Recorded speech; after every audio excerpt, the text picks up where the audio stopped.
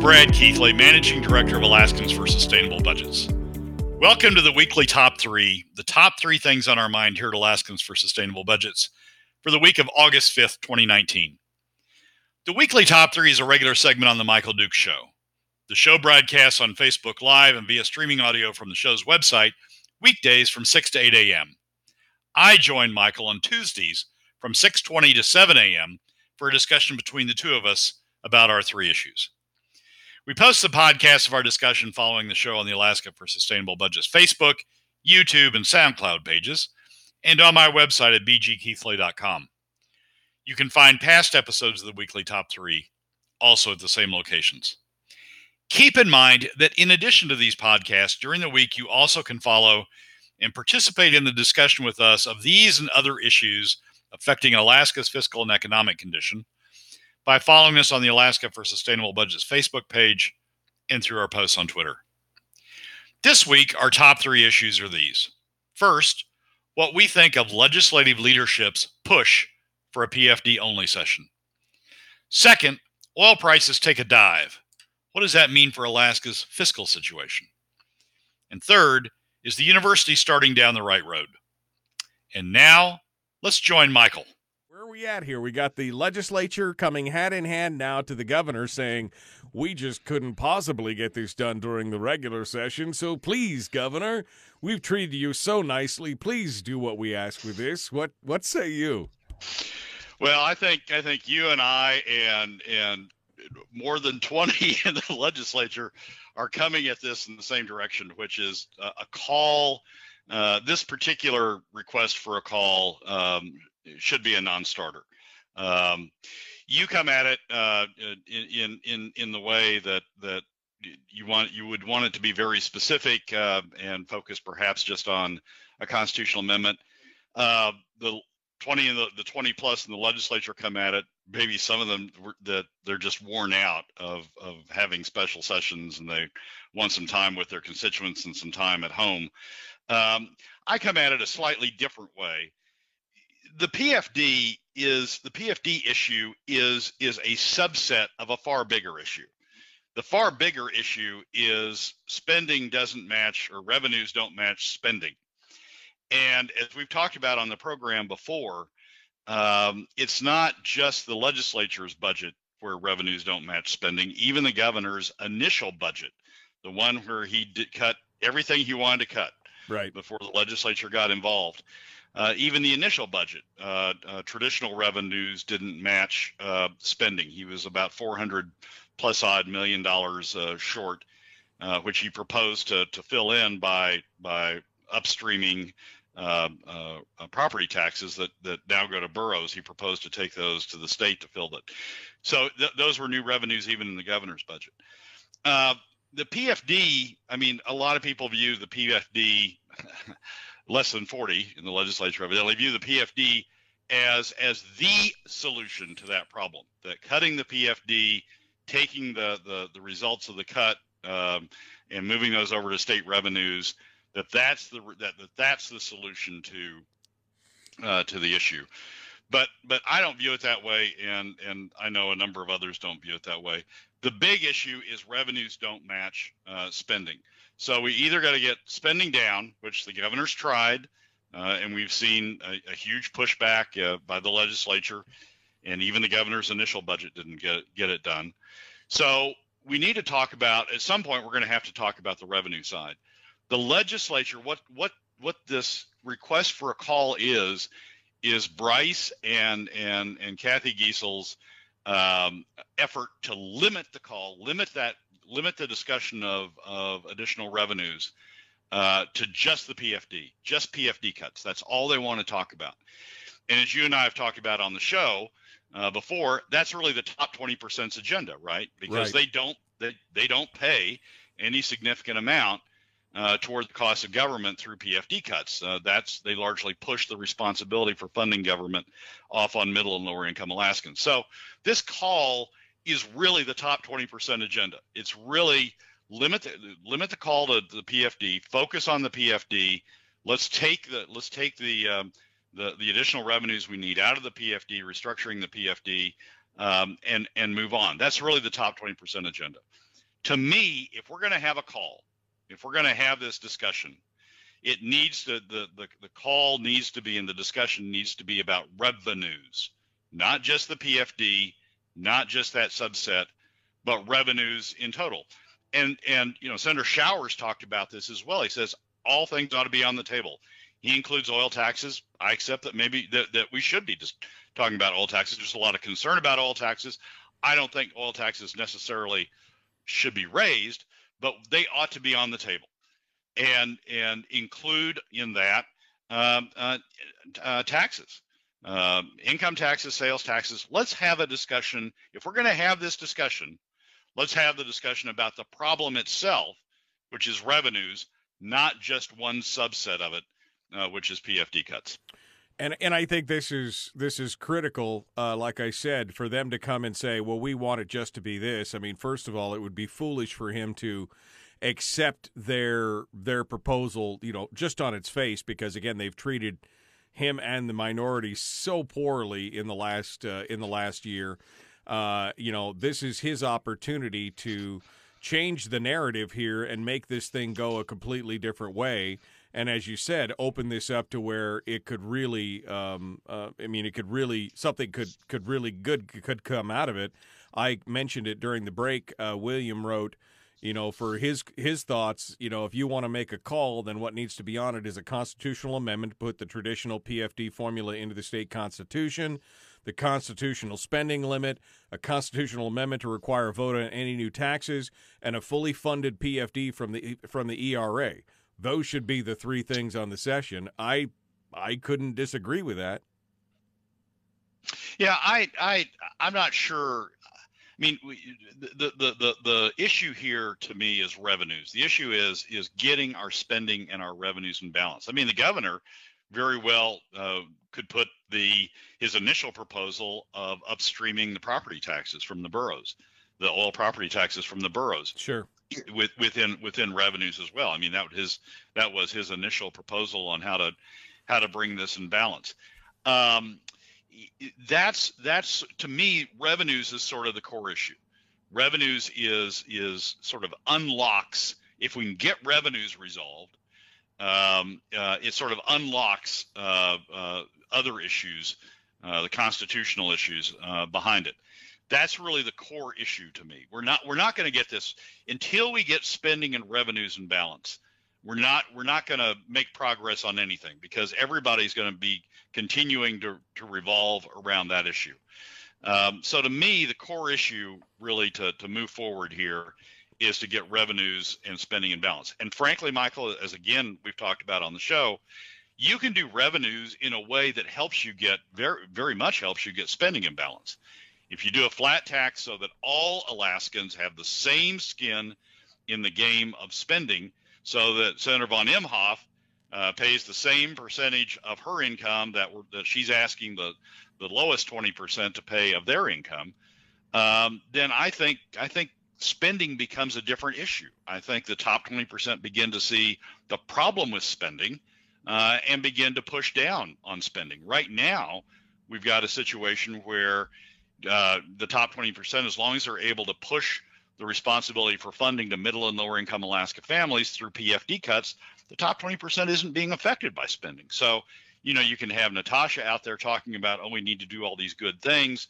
We need to support Alaskans in all these ways. We need to have a big university. We need to have all these social programs.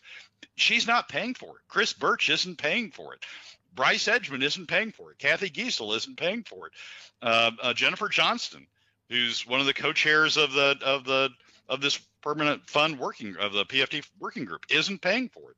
So of course they favor additional spending. It makes them popular with a certain segment of Alaskans, and they don't have to pay for it personally. I think part of the solution to, as we've discussed, part of the solution to the spending problem is getting all Alaskans equally in the game of having to deal with the consequences of spending through money being taken out of their pockets in the same way. So to me, revenue is sort of the core issue, but it's revenue. It's not just one subset of revenue like the PFD.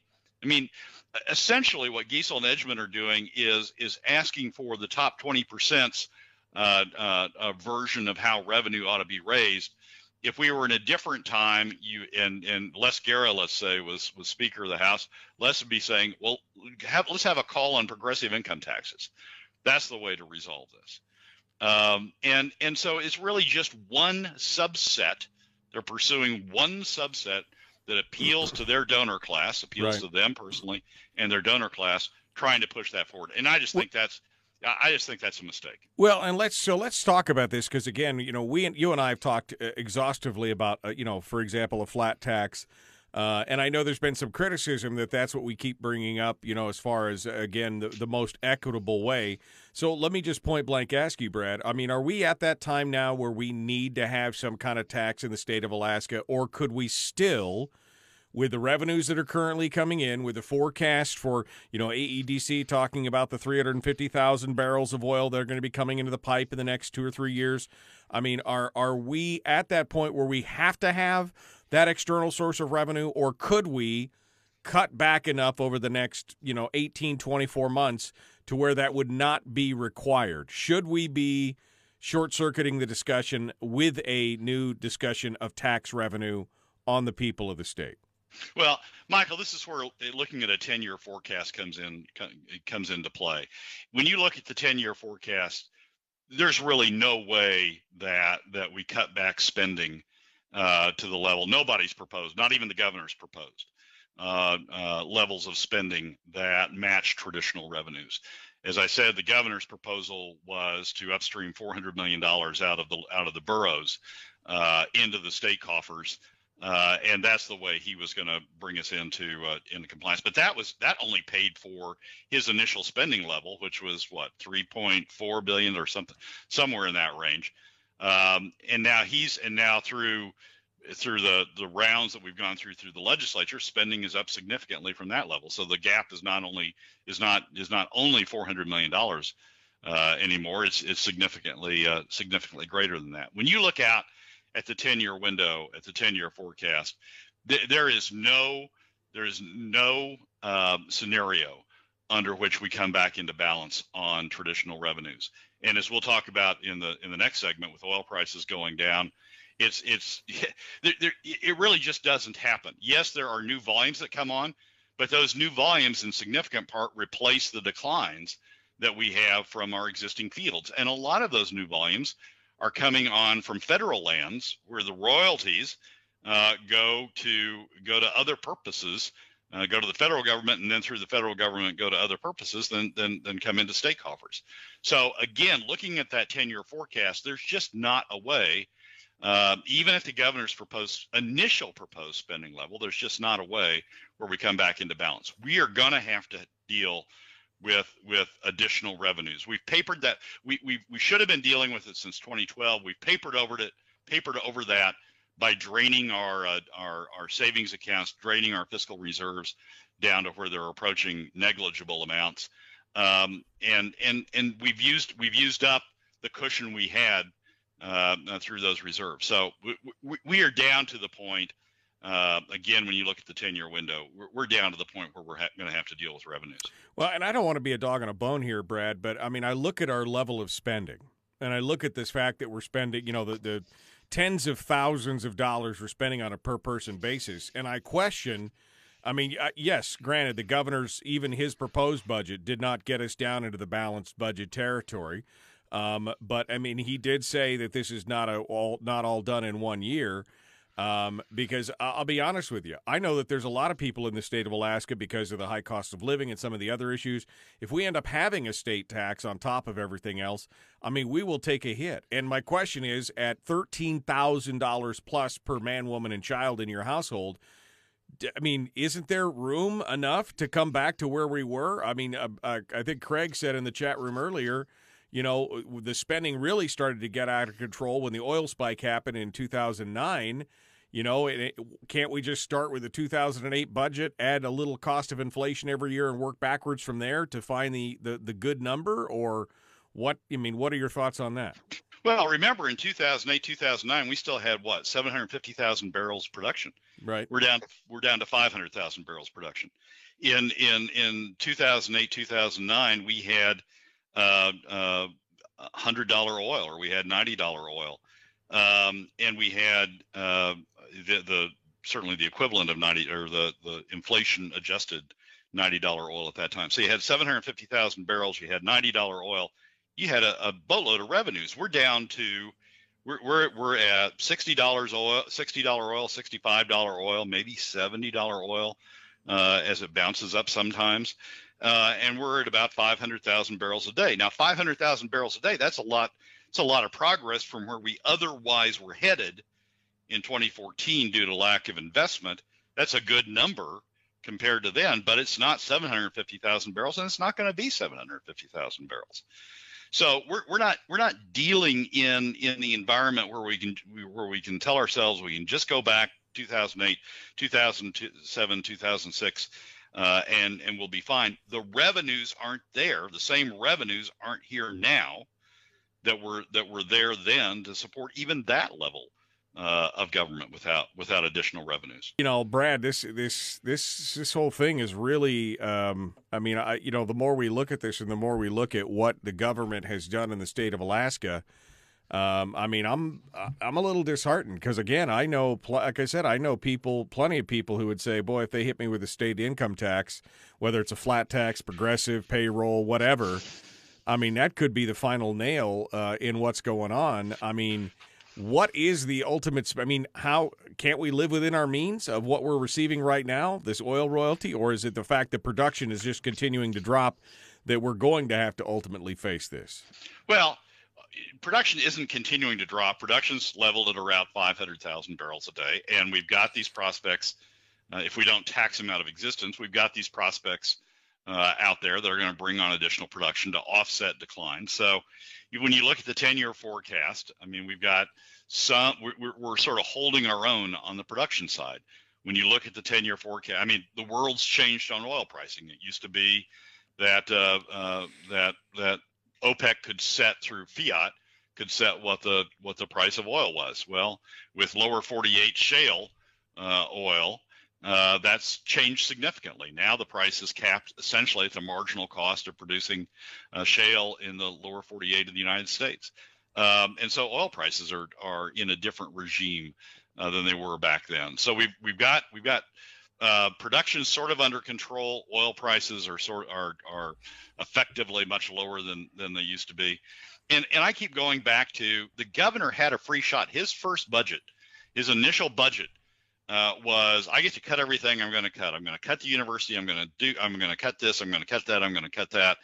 And his 10-year forecast showed how he expected this to play out over the upcoming 10 years.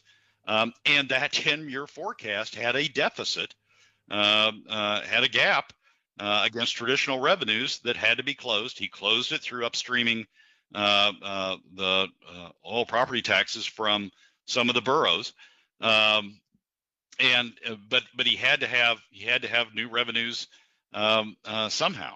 So it's theoretically you can say, well, the traditional revenues are going to be X, and we're only going to spend Y, and that's how we're going to do it. But even the governor's initial budget didn't do that. When we had a free shot to cut everything that he wanted to cut. It didn't get done. Yes, we may bleed people if we have a flat tax, if we have any sort of tax. Yes, we may bleed people. But Michael, we're bleeding people now through spending cuts. It's not. There's not. You can't say that we're going to cut down to traditional revenue levels. We're not going to have any taxes, and we're not going to bleed people. We're going to bleed people through the spending cuts that result from that. That's not bad. We build a state government we can't afford, and part of the process of coming down to what we can afford is bleeding people that have been supported by excess government spending. But we're going to bleed people, so we're going to bleed people one way or the other. The question is what's the ultimate balance we get to? And again, going back to the governor's initial budget, there isn't enough spending cuts that get us down to traditional revenues over the 10-year window. Brad Keithley, Alaskans for Sustainable Budgets, our guest here in the studio.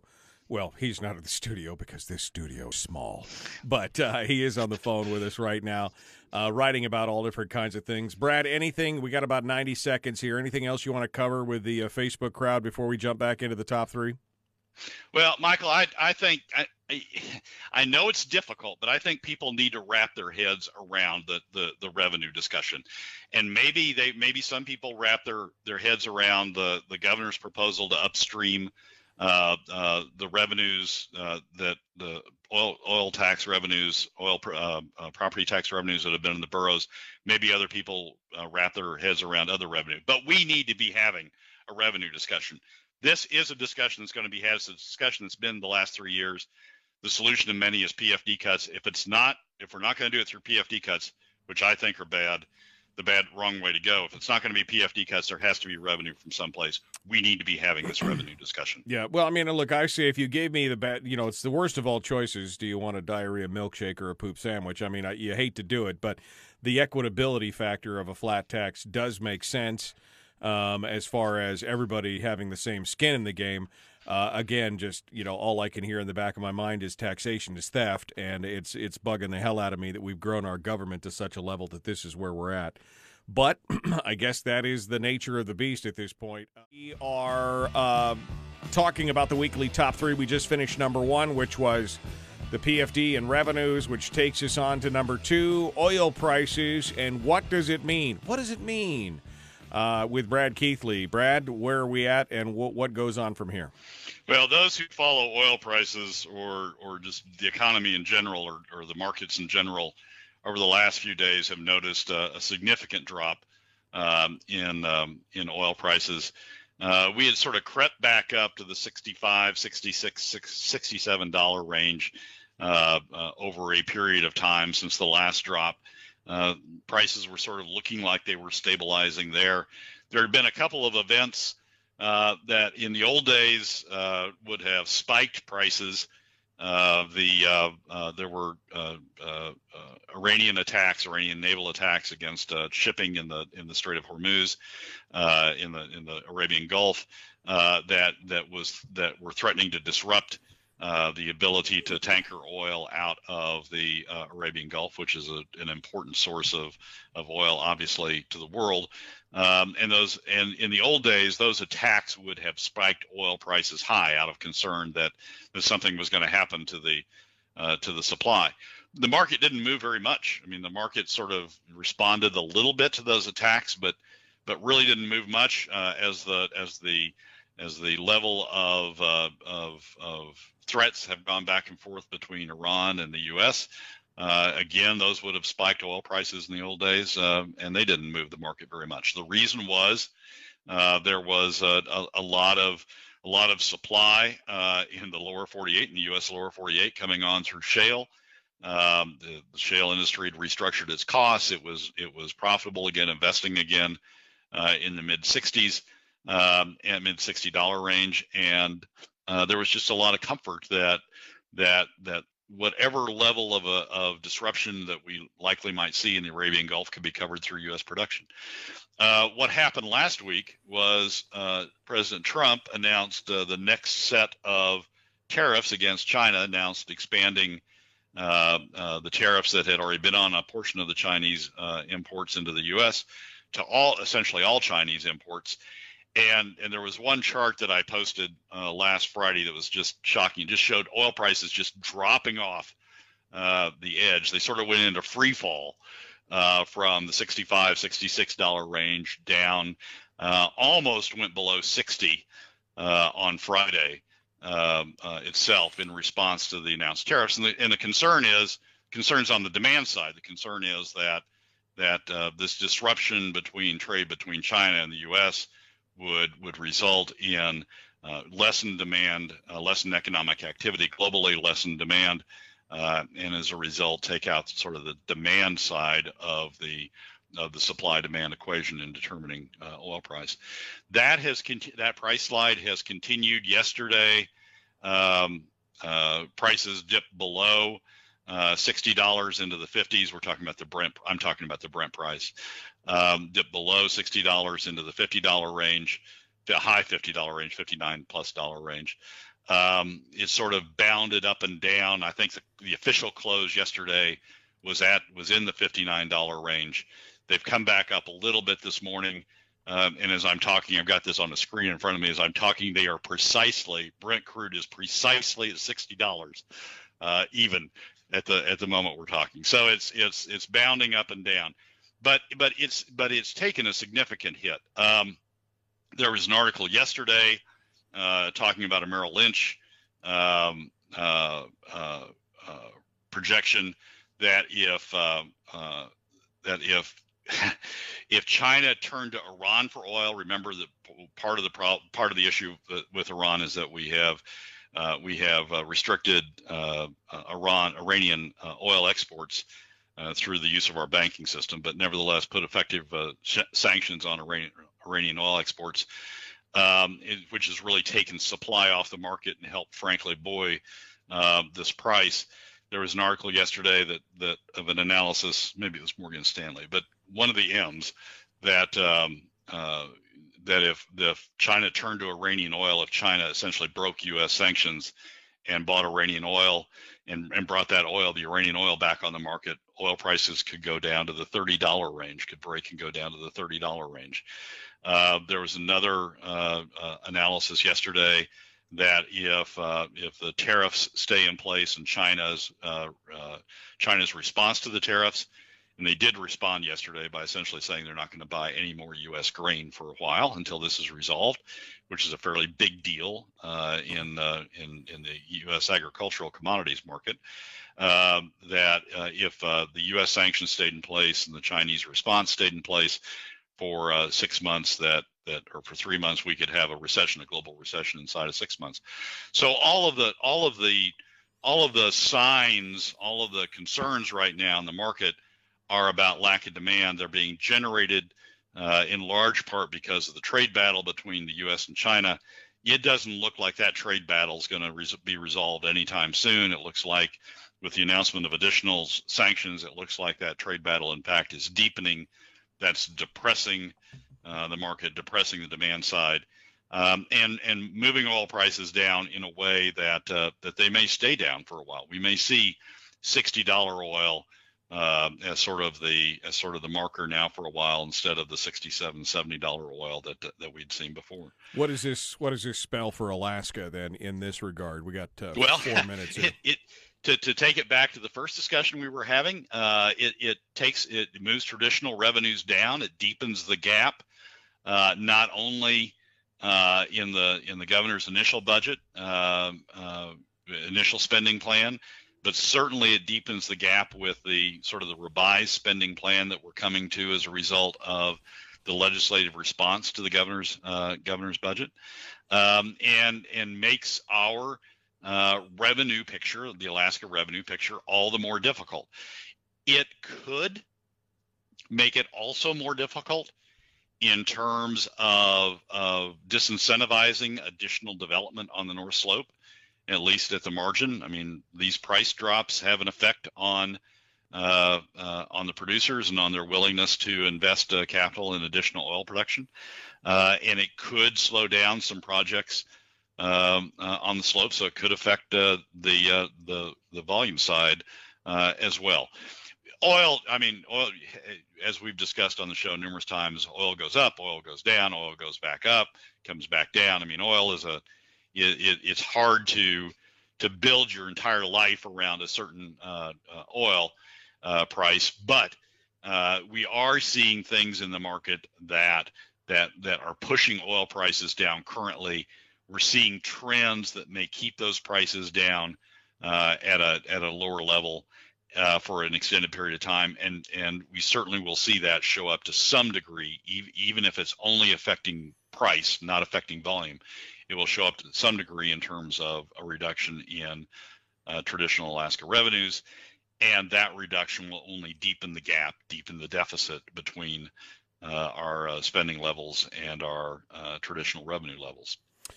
Brad Keithley is our guest, Alaska's for Sustainable Budgets. Brad, we got like 90 seconds here. I don't suppose we want to try and squeeze the university discussion into 90 seconds. If you want, we could keep you over the top of the hour and come back to it, or we could visit it again. Whatever you. Well, I'll leave it up to you. Well, let's take it up at a subsequent time. The 90-second version is the president appears to be on the right track by consolidating the university. And I support those efforts to consolidate the university into a single institution.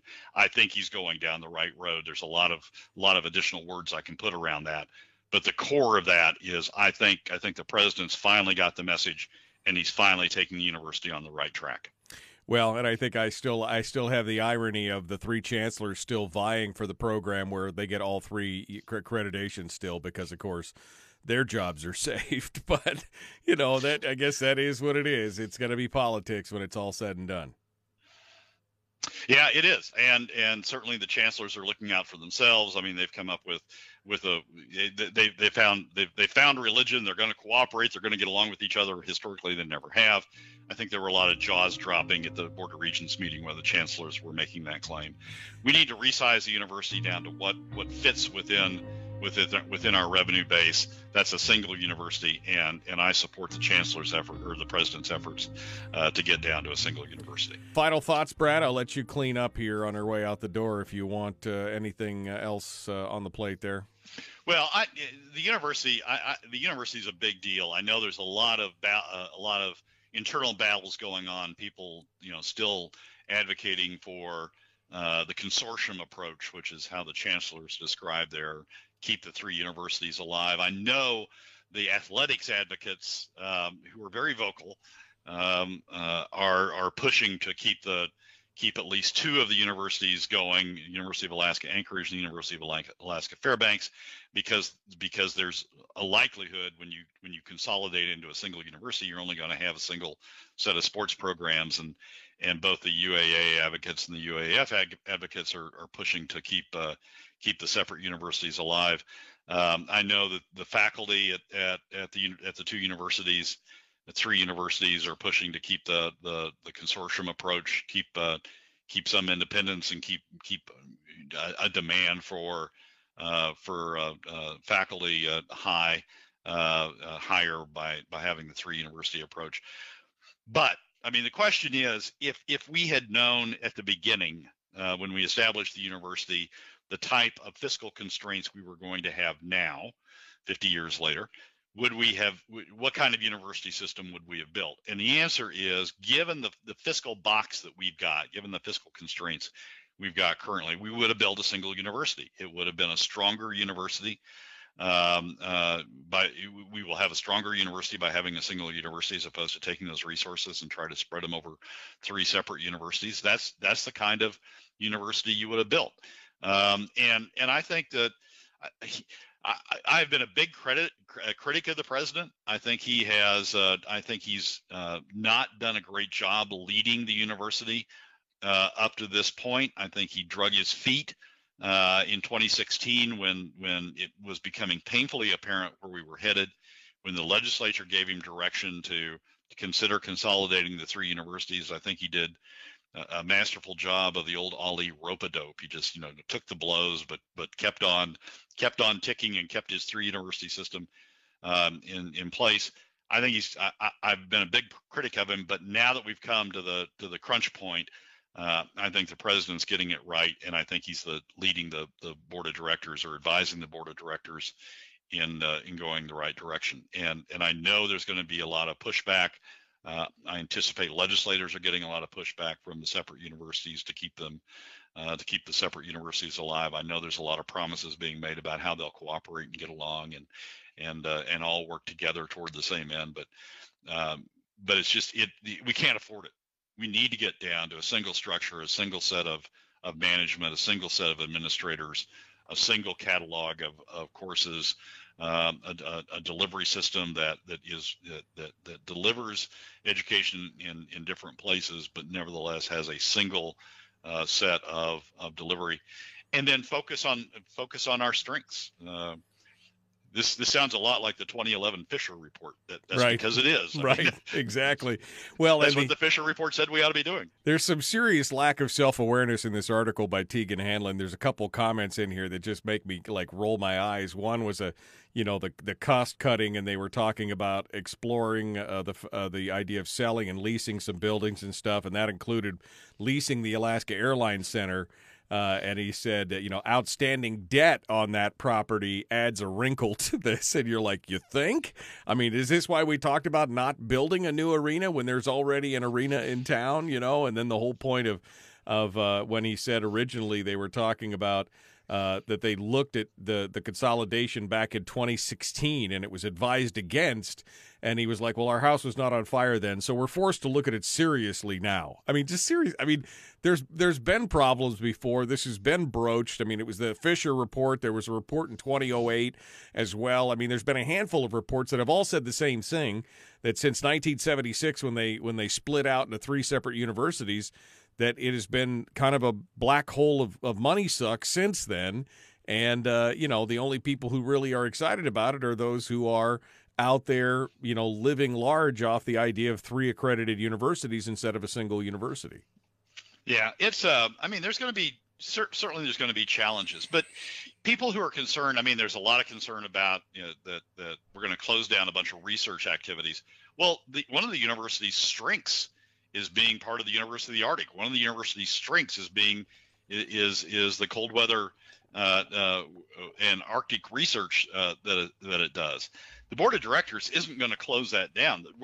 You build on strengths. What the Fisher report told you and what common sense tells you is you build on strengths. You build on things that make you unique, make you attractive. And I think we're going to see a lot of these concerns that people have about this is going to be closed down or that's going to be closed down sort of go away as people get their mind around a single university and identifying the strengths that we have as a single university. It's a tough process to go through, but the president seems to be leading it in the right direction.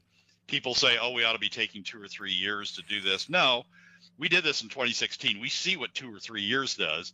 It goes to the rope-a-dope strategy of, I'll think about it. I'll do studies about it. I'll think about it some more, and hope to heck it goes away. Hope legislators forget about it and the governors forget about it.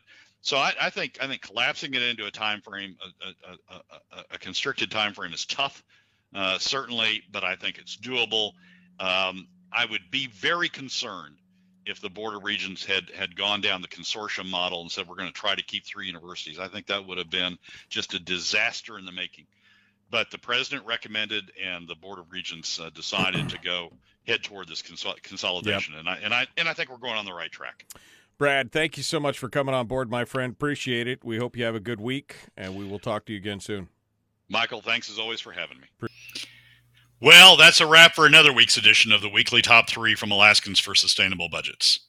Thank you again for joining us. Remember that you can find past episodes on our YouTube and SoundCloud pages, and keep track of us during the week on Facebook and Twitter. This has been Brad Keithley, Managing Director of Alaskans for Sustainable Budgets. We look forward to you joining us again next week on the Weekly Top 3.